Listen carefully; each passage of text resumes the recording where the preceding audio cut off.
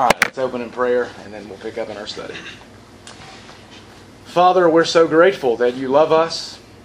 What an amazing truth, that you have chosen to love us. You've set your love upon us in a saving way. It was your love that enabled us to love you. We love you because you first loved us. In love, you predestined us for adoption as sons through Jesus Christ to yourself. You have drawn us to yourself. You have given us new hearts. You've given us new life. You've forgiven us of all of our trespasses, cleansed us of all our sin, and our Savior is the basis on which our sins have been forgiven. He died for us. He bled for us.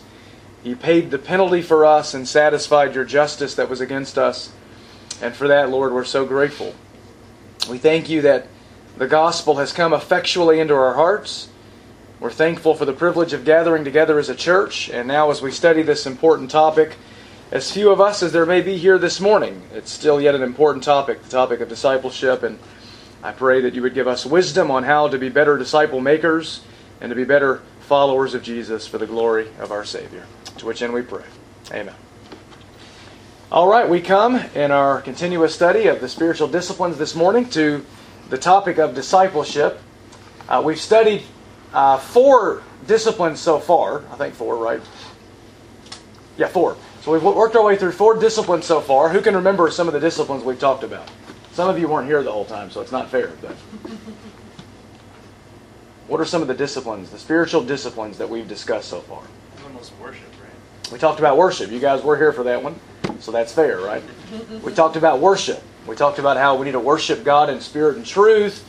We talked about private worship. We talked about corporate worship, family worship, and worship in all of life.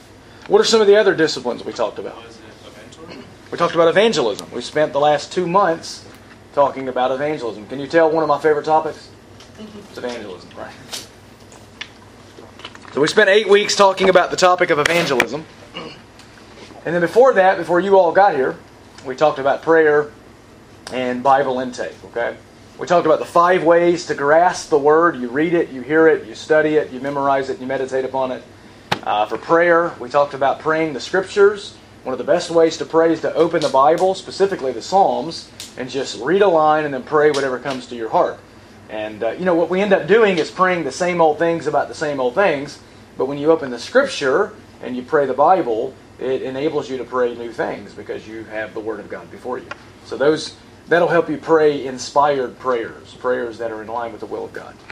And then we talked about worship and evangelism. So now this morning we come to the topic of discipleship.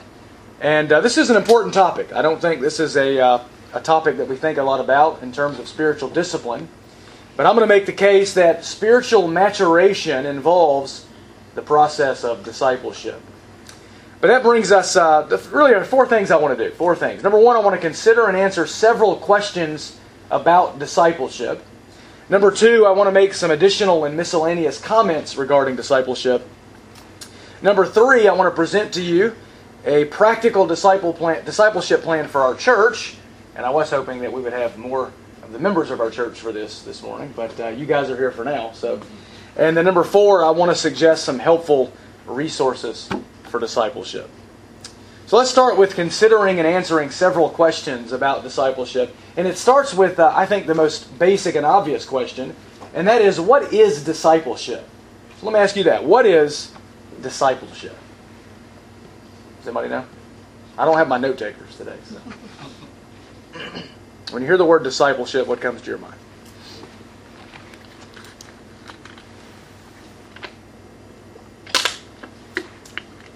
Guiding others toward a deeper relationship with Christ. Okay, so it involves guiding others to follow Christ more deeply. Okay.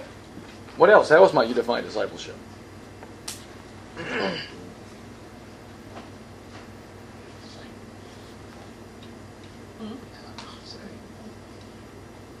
talked about this in class. It's just slipping.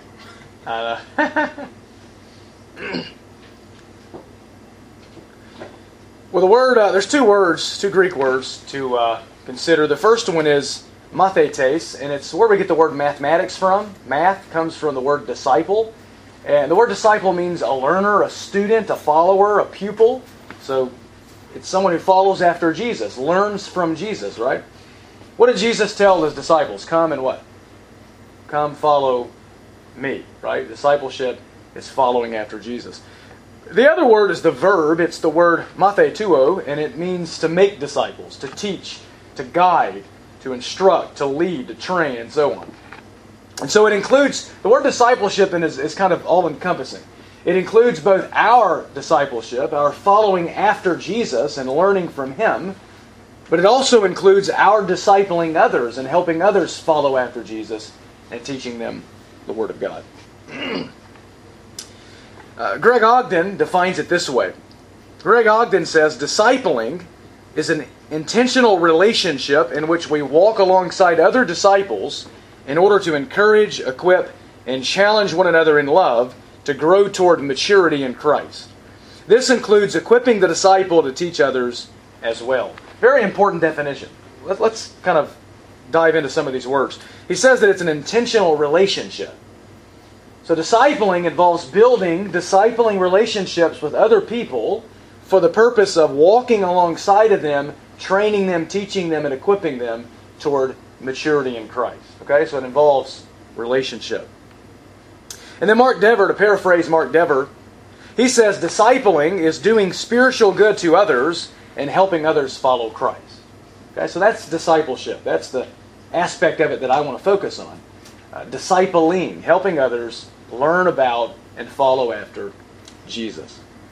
So where do you think this starts? Where does the discipleship process begin with a non-believer? Evangelism, right? We call them to come after Christ. Turn in your Bible to Acts chapter 14. Acts chapter 14. This is a chapter in which we find the Apostle Paul on his first missionary journey.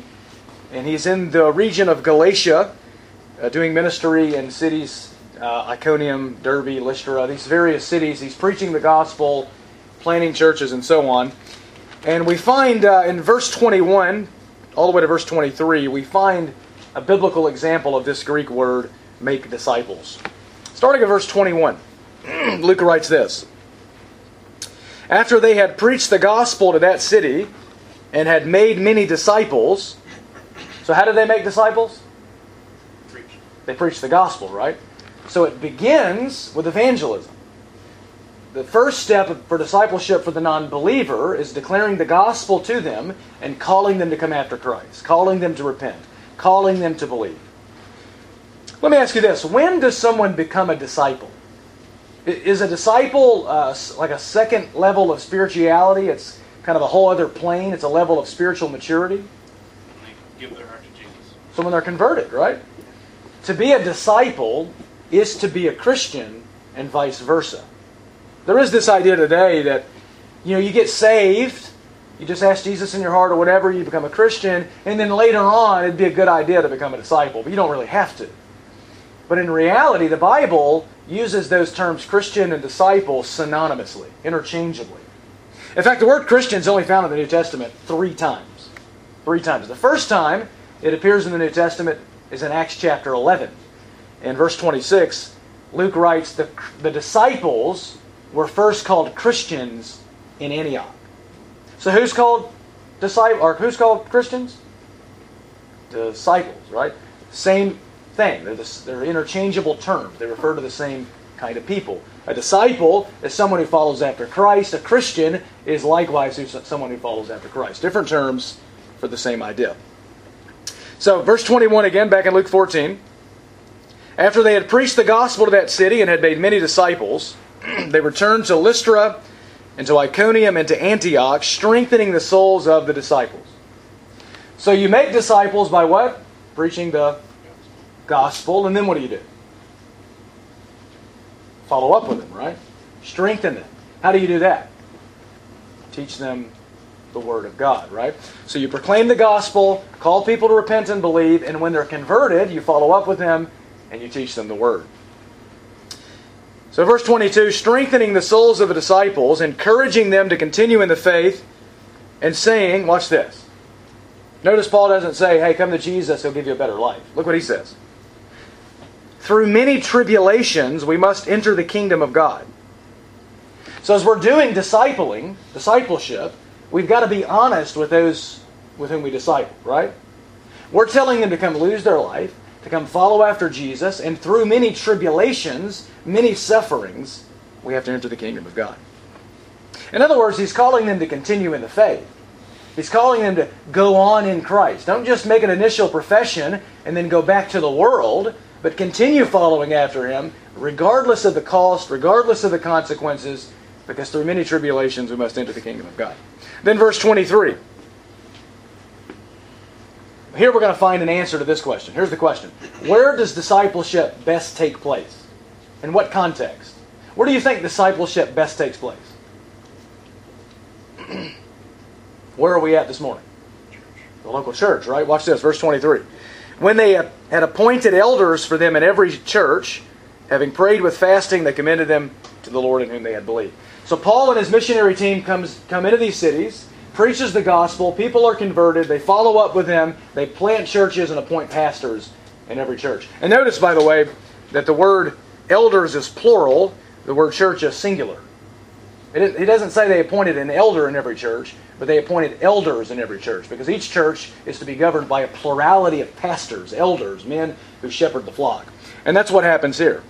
So discipleship then takes place best in the context of a local church where God's people are being edified and built up in the faith and building relationships with one another. I go to Matthew 28. Matthew chapter 28.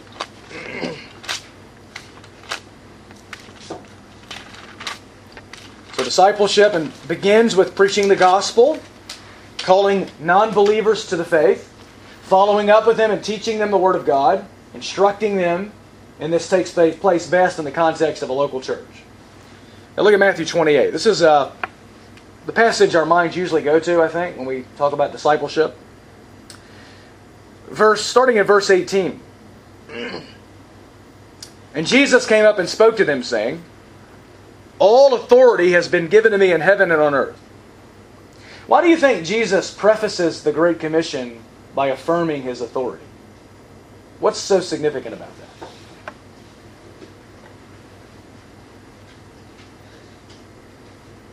Before He gives the Great Commission, He begins by affirming His authority. I need some more note takers. Well, think about it. He's about to give us a command, isn't he? Oh, I got it. And where is this command coming from? The one who has all authority. Right? This is not just a suggestion. This is an authoritative command from the King of Heaven who possesses all authority in the cosmos. All authority belongs to Him. Verse 19. Let's see if we can kind of figure out the steps of discipleship Jesus lays out for us. Go therefore and make disciples of all the nations, baptizing them in the name of the Father and the Son and the Holy Spirit, teaching them to observe all that I commanded you, and lo, I am with you always, even to the end of the age. So Jesus tells them, go therefore and make disciples. So discipling begins with going, right? You can't make disciples if you just sit at home all the time, right? You can't make disciples if we just stay in our holy club and read our books all day. For us to make disciples, we have to go. And the Greek construction of the passage could literally be rendered this way, having gone therefore. It's just an assumption that if you're going to make disciples, the church has to go. We have the church gathered, but we also have to be the church scattered, right? We have to go into the world if we're going to make disciples. So he says, having gone therefore, literally disciple the nation. This is the main verb in the text. This is the command, make disciples. The rest of the passage tells us how we do that. It starts with having gone, and we go into the world, and what do we do when we go into the world? Preach the gospel, right? We evangelize. We call non-believers to the faith. Then, baptizing them, and where does that take place again? In the context of the local church. Baptizing them in the name of the Father, the Son, and the Holy Spirit, and then teaching them to observe all that I commanded you. So you preach the gospel to non-believers, you bring them into the context of the church through baptism, and then you do what? You teach them. Instruct them in the Word of God. And then notice the power for all of this. Where do we get the strength to carry out this mission? Who strengthens us to carry out the Great Commission? God. God. This is an easy one, right? Jesus says, "Lo, I am with you always, even to the end of the age." The omnipresent Christ dwelling in our hearts, strengthening us, is what enables us to fulfill this Great Commission. Now turn to 2 Timothy. 2 Timothy. These three passages, if you memorize these, and if you grasp the intent of these passages, you'll have a very solid understanding of discipleship. So, discipleship begins with preaching the gospel to the non-believer, bringing them into the church through baptism, and instructing them in the Word of God. And now 2 Timothy 2:2 kind of gives us the process of transmission, you could say. 2 Timothy chapter 2, verse 2. Paul says, "The things which you've heard from me in the presence of many witnesses, entrust these to faithful men who will be able to teach others also." So did you notice the process there? It's a process of transmission. There are various generations of people. Let's see if we can count how many there are. The things which you have heard from me. So, all right, so you got Paul teaching things to Timothy, right? So 1 to 2. Then you got Timothy, the things you've heard from me in the presence of many witnesses, entrust these to faithful men. There's generation 3. Who will be able to teach others also? There's generation 4, right? Paul to Timothy, Timothy to faithful men to others. And we would assume that that just keeps going. Others to others to others, etc., right? It's a process of multiplication, of reproducing ourselves within other Christians. Now, who do you think is called to do this? Is this just something church leaders are to do? Everyone. Everyone. Every Christian. So should every Christian be involved to some degree in teaching other Christians?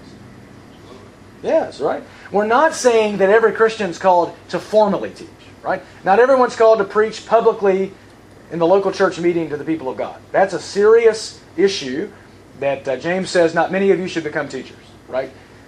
This is a very sober issue, to teach the Word of God to the people of God publicly on the Lord's Day. Not everyone is called to stand on the street corner and publicly and open air preach, right? Not everyone's called to do that. But every Christian should grow to a point where they know enough truth to be able to impart that truth to others effectively, right? Building relationships in which we speak the Word of God to one another. We speak the truth in love and build up one another. Go to Ephesians 4. We'll see this process. Ephesians chapter 4. Ephesians chapter 4.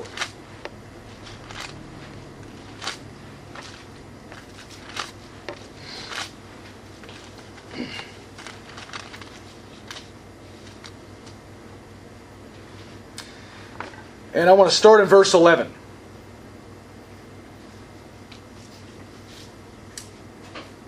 We'll actually go to verse 10. Verse 10. Ephesians 4, verse 10. He who descended, that is Jesus, descended into the heart of the earth and the grave, is himself also who ascended far above all the heavens, so that he might fill all things. So Jesus died, was buried, resurrected, and ascended to heaven. And as the ascended Lord, verse 11 says, He gave some as apostles, and some as prophets, and some as evangelists, and some as pastors and teachers. These are the offices of the church, the leaders of the church. And I would make the argument that the office of apostle and prophet has ceased and is no more. What we now have is evangelists and pastor teachers. Pastor teachers I take as one office. In the Greek construction, it could be worded that way, pastor teachers. So you have evangelists and pastor teachers today. The apostles and prophets minister to us through their writings in the Scripture. But notice, why are the leaders of the church given to the church? Are they given to the church to do all the ministry themselves? That's kind of our common idea in America, isn't it? We come, we kind of spectate, let this guy do all this stuff, maybe a few other guys, and we just go home, right? Maybe you have a church secretary, that person can do stuff, the pastor, the deacon. But we're just here to spectate. But is that the way it should work? Is that why God gives leaders to the church? Now look at verse 12. All of this is for the equipping of the saints for the work of ministry. The leaders of the church are given to the church to equip the whole church to do ministry.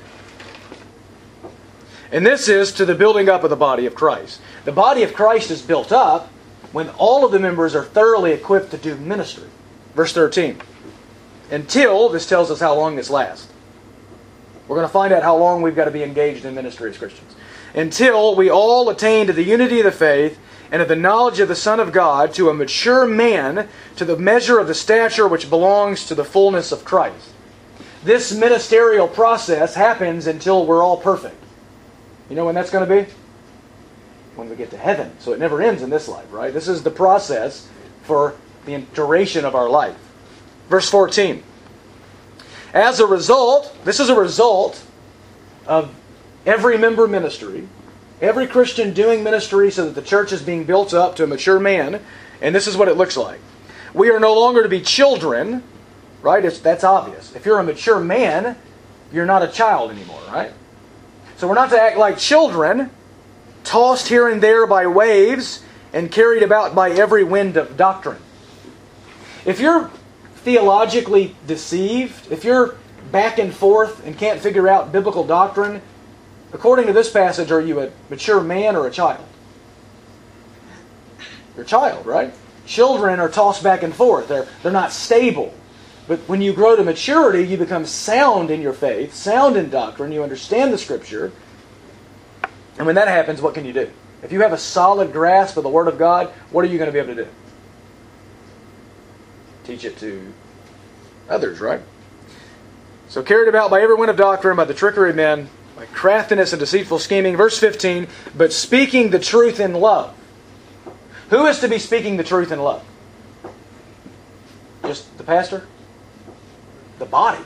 Every member, right? Speaking the truth in love, we are to grow up in all aspects into Him who is the head, even Christ. The whole church grows as we're all speaking the truth in love to one another. Speaking the Word of God to one another. Verse 16, from whom the whole body being fitted and held together by whatever joint supplies. Notice that. Every joint supplies something. Think of your own body. What happens if your leg muscles stop working? It's going to be hard to walk, right? You end up in the ER till 5 in the morning like I did last week with my wife because she had a muscle spasm. Right? So if your muscles or your tendons or your ligaments, you tear your ACL, your crucial ligament there in your knee, you can't play sports for a while. I tore both of them within about 9 months. It's not fun. So you need all of these parts working together to contribute to the whole. So Paul says, every joint supplies, according to the proper working of each individual part, it causes the growth of the body for the building up of itself in love. That's the way it works. A church where the pastors do all the work is an immature church. A mature church is where everybody's being equipped, discipled, trained to do the work of the ministry so that we build each other up in love. Right? That's a much better view. That's a view where everyone has a role to play. Everyone can get involved. Every member, every part has a role to play. So that's what discipleship is. It's following after Christ and then calling unbelievers to follow after Christ and then coming alongside of those who are believers and helping them grow and learn and be trained and equipped to Christian maturity. Okay? All of us should be involved in that. But that brings me to a second question, and I'm going to ask it two ways. How do we practically go about doing discipleship? Or, to put it another way, what are some helpful methods of discipleship? What are some helpful methods for discipleship? What do you think? What are some ways we can go about doing this? Just walk up to people. Okay, so walk up to people, non-believers. Is that who you have in mind specifically? So share the gospel with unbelievers, right? You never have to pray and ask God if He wants you to share the gospel with this person. Because what's the answer? Yes. Yes. Preach the gospel to every creature, Mark 16, right? So that's one way to do it. But specifically, in the context of believers, how can we best help believers grow? How can we best do discipleship? What are some ideas you might have? Encourage them to read the Bible. Encourage them to read the Bible? Okay. That's pretty important. I have to look to the left now, don't I? This was getting comfortable. Let me suggest a few ways, okay? One way to do this is one-on-one. Okay? Maybe you'll invite another Christian into a discipling relationship with you, and you'll meet together weekly or bi-weekly, and maybe you'll read a book together. Maybe you'll read a book of the Bible together. Maybe you'll go through a discipleship curriculum together. But maybe you'll do it one-on-one, in the context of a one-on-one relationship in which you both come alongside each other and help each other follow Jesus. Another way to do it is what I call discipleship groups. This is my favorite way to do it. This would be a group of 3 to 5 people, gender-specific, men with men, women with women, in which you agree to meet together weekly or bi-weekly. And again, you can read a book together, you can work through the book of the Bible together, or you can use a discipleship manual. I use what's called Fundamentals of the Faith. It's a workbook by John MacArthur, and it's fantastic. I'm working through it right now with a few guys. And the goal is, once we work through this for about a year, each of us then go and start another group. And so if you think of it, I've got 2 other guys, Ian and Gary are the 2 guys. John would have been there, but he's got another calling in life right now, that's fine. So us 3 are meeting every other week. I led the first 2 lessons. After that, they're going to take turns leading lessons. And then in a year or so, when we're finished, each of us will start another group with 3 or 4 guys. And if we all start a group with 3 more guys, it goes from 3 to 3, 6, 9. Then you got 9 people in discipling relationships, learning the Word of God. Okay? And then imagine if all 9 of us then go out and start a group, then you have, I can't even multiply that high, right? Somebody probably can, but I can't. Like 27? Maybe more than that. So that's how it works. It's the process of multiplication. Okay? So discipleship groups. Another way to do it is preaching and teaching. What's happening today is discipleship, isn't it? The Word of God's being taught, people are being instructed, and learning about the things of God. This is discipleship.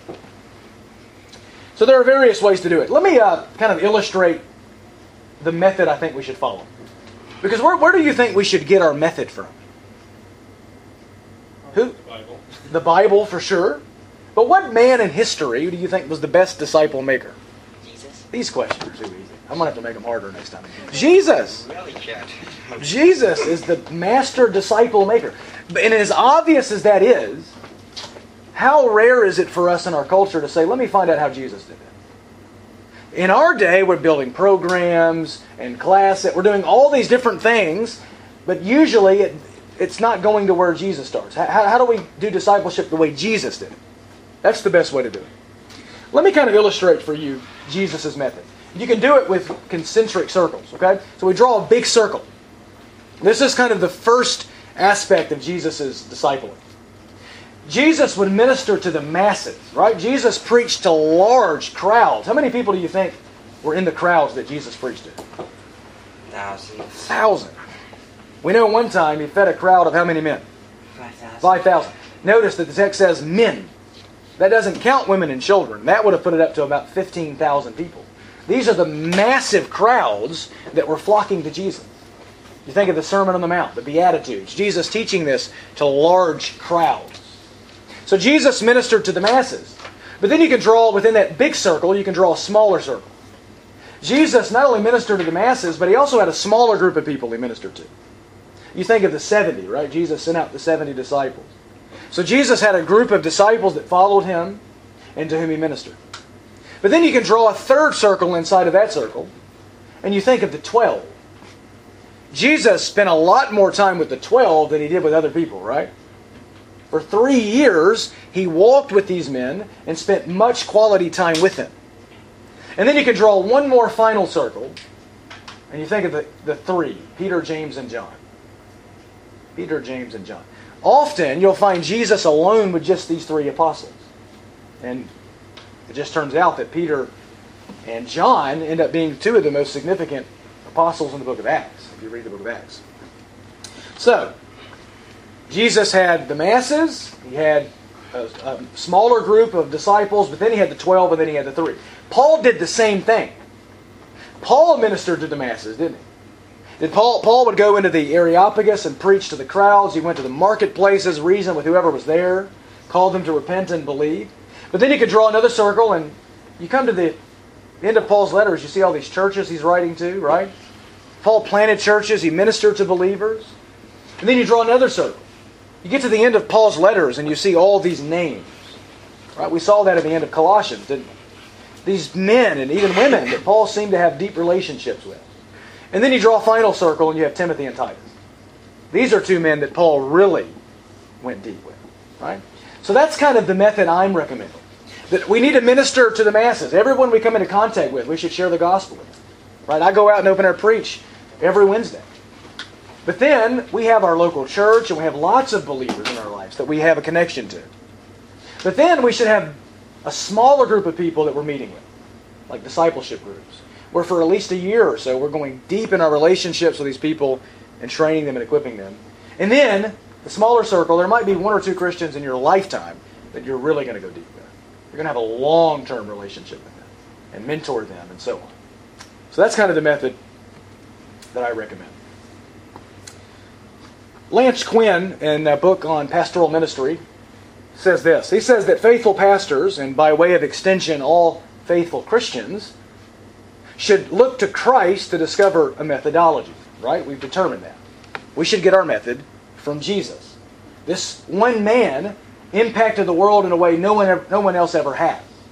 And he only ministered for 3 years. He had a 3-year ministry, and his ministry impacts us today. And his method was to take a few men, pour himself into those men, so they would go do likewise. Right? And that's exactly what they did. So Quinn highlights 4 key principles that characterizes Jesus' methodology. 4 key principles. They're prayerful meditation, careful selection, purposeful association, and powerful proclamation. Let me show you these 4. First of all, prayerful meditation. Go to Luke chapter 6. Luke chapter 6. And also, I'll get you to turn to Mark 3 as well. Hold both of those places in your Bible. We're going to be going back and forth. Luke 6 and Mark chapter 3. Luke 6, I want to look at verse 12. Luke chapter 6, verse 12. This is right before Jesus chooses the 12 apostles. And look what Luke says. It was at this time that Jesus went off to the mountain to pray, and he spent the whole night in prayer to God. I think Jesus prayed a lot. Spent the whole night in prayer to God. What do you think he might have been praying about? How to pick his disciples or who to pick. Amen. So, that makes sense. He's about to pick the 12. Before he makes this monumental decision, he spends the whole night in prayer to God. It's very likely that at least some of that prayer included whom he was going to choose. He wanted to choose the right men that the Father had given him, right? So prayerful meditation. Before we choose whom we're going to enter, you can't disciple everybody, can you? Can you disciple the whole world by yourself? No. So you have to be selective. You have to choose people. And so it starts with prayerful meditation. Ask the Lord whom he would have you disciple. Even today, if you're not already in a discipling relationship or in some sort of a discipleship group, pray and ask the Lord who he would have you enter into that with. But then secondly, there's careful selection. Look at verse 13. And when day came, he called his disciples to him and chose 12 of them. And we know the names, right? Peter, James, John, all those guys. How many disciples do you think Jesus had? He had 12, but then he had more disciples. So he had a lot of disciples, right? He sent out 70 at one time. There were 500 brethren who were eyewitness of the resurrection. So he had a lot of disciples, but out of this larger group of disciples, Jesus picks just 12 of them. Because you can't disciple everybody with the same effectiveness at once. So if you choose a few, you can't. You can pour yourself into them. And that's what Jesus did. So we need to carefully select whom we're going to disciple. And then if you look at Mark 3, verse 13, watch what Mark writes. And Jesus went up on the mountain and summoned those whom he himself wanted. He summoned whom he himself wanted, and they came to him. So Jesus was selective. He chose a small group of men out of his larger followers that he would disciple. And we have to do that. We have to choose out of the larger group of, in our Christian circle, our churches and so forth, the few we're going to pour ourselves into. So careful selection. Thirdly is purposeful association. Purposeful association. Look at Mark 3, verse 14. I love this phrase here. It says, Jesus appointed 12 so that they would be with him Why did He appoint the 12? So that they would be with him. They would be with Him. They would spend time with Him. That they would walk with Jesus. They would learn from Jesus. They would spend much time with Jesus. Purposeful, intentional time together. And so if we're going to make disciples, we've got to spend time with the people of God. Right? And this could look different. You know, it could look different for different people. It could be a group where we meet every week. But in addition to that, we should have people over for dinner. Right? If you have a discipleship group, often have to have them over for dinner. Go out and hang out with them. Spend time together. Rub elbows with each other so that they can see godliness in you. You can model obedience to the Word of God for them. You can influence them. Discipleship is influence. And we influence people by spending time with them. Right? Who do we become the most like? Who do we become the most like? People that we never meet, never hang out with? No, we become like the people we hang out with, right? That's why when we're young, our parents tell us to pick good peers, right? Because bad company corrupts good morals, Paul says. Vice versa, then, would be good company produces good morals. You imitate those who you hang out with. And so we need to hang out with our disciples so that we're modeling godliness. So Jesus picked them that they might be with Him. In Acts 16, you don't have to turn here, I'll read it. In verse 3, Paul comes to Derbe and Lystra, and Timothy's there. Paul meets him for the first time. And verse 3 says this, Paul wanted this man to go with him. Paul wanted Timothy to go with him. So he took him with him on his missionary journeys, and Timothy essentially became like a son to Paul and lived with him and ministered with him for a long period of time. Right? And then by the end of his life, Timothy's pastoring in a church in Ephesus. Right? So we spend time purposely with one another. And then finally, powerful proclamation. Powerful proclamation. This is kind of the end goal. Look again at Mark 3, verse 14. And He appointed 12 so that they would be with Him and that He could send them out to preach. So what was the end goal for the 12? That eventually they would go out and do the same. They would go out and do exactly what Jesus had done. They would go out and preach. Jesus had taken them alongside of them. They watched Him preach. They watched Him do ministry. And then He sent them out to do the very same thing He had been doing. Right? That's what we do. So in my discipleship groups, for instance, what we do is every Wednesday, Gary and Ian go with me. They watch me preach. They preach too. We give out tracts. We do evangelism together. And I let them loose. I let them preach. Right? So that's the goal. That we would do ministry together. And that we would learn how to make disciples. Okay? So prayerful meditation, careful selection, purposeful association, and powerful proclamation. So those are a few questions. We've considered what is discipleship. It's following after Jesus and helping others follow Jesus. How do we do it? There's various ways. One way we can do it is small discipleship groups of 3 to 5 in which we carefully and prayerfully meditate on whom we're going to choose a specific group, associate with them, and then do ministry together with the goal that they will go out and make disciples as well. Okay, multiplication and reproduction.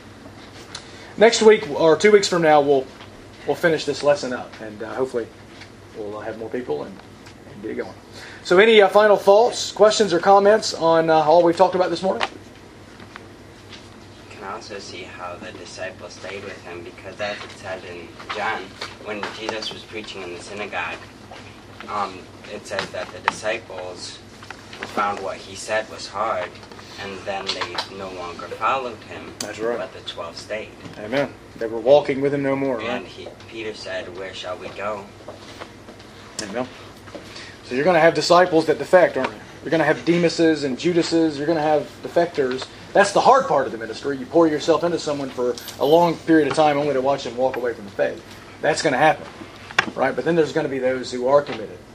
And so that's why when we're discipling people, you know what we're looking for? You're going to love this one. We're looking for fat people.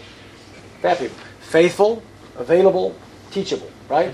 If they're not faithful, you're wasting your time. If they're not available, you can't meet with them. And if they're not teachable, you're wasting your time. These are the kind of people we're looking to really pour ourselves into. We'll preach the gospel to everybody, but we're going to commit ourselves to people who are faithful and available and teachable. We'll talk more about that next week. Let's pray. Father, thank you for this time together this morning. We pray that you would help us at Christ is King to be disciple makers, that each of us would be making disciples who make disciples who make disciples for the purpose of bringing glory and honor to the name of our Savior. Be with us this morning as we worship. Meet with us, your people. Open our eyes to behold your glory. We pray these things to that end. Amen.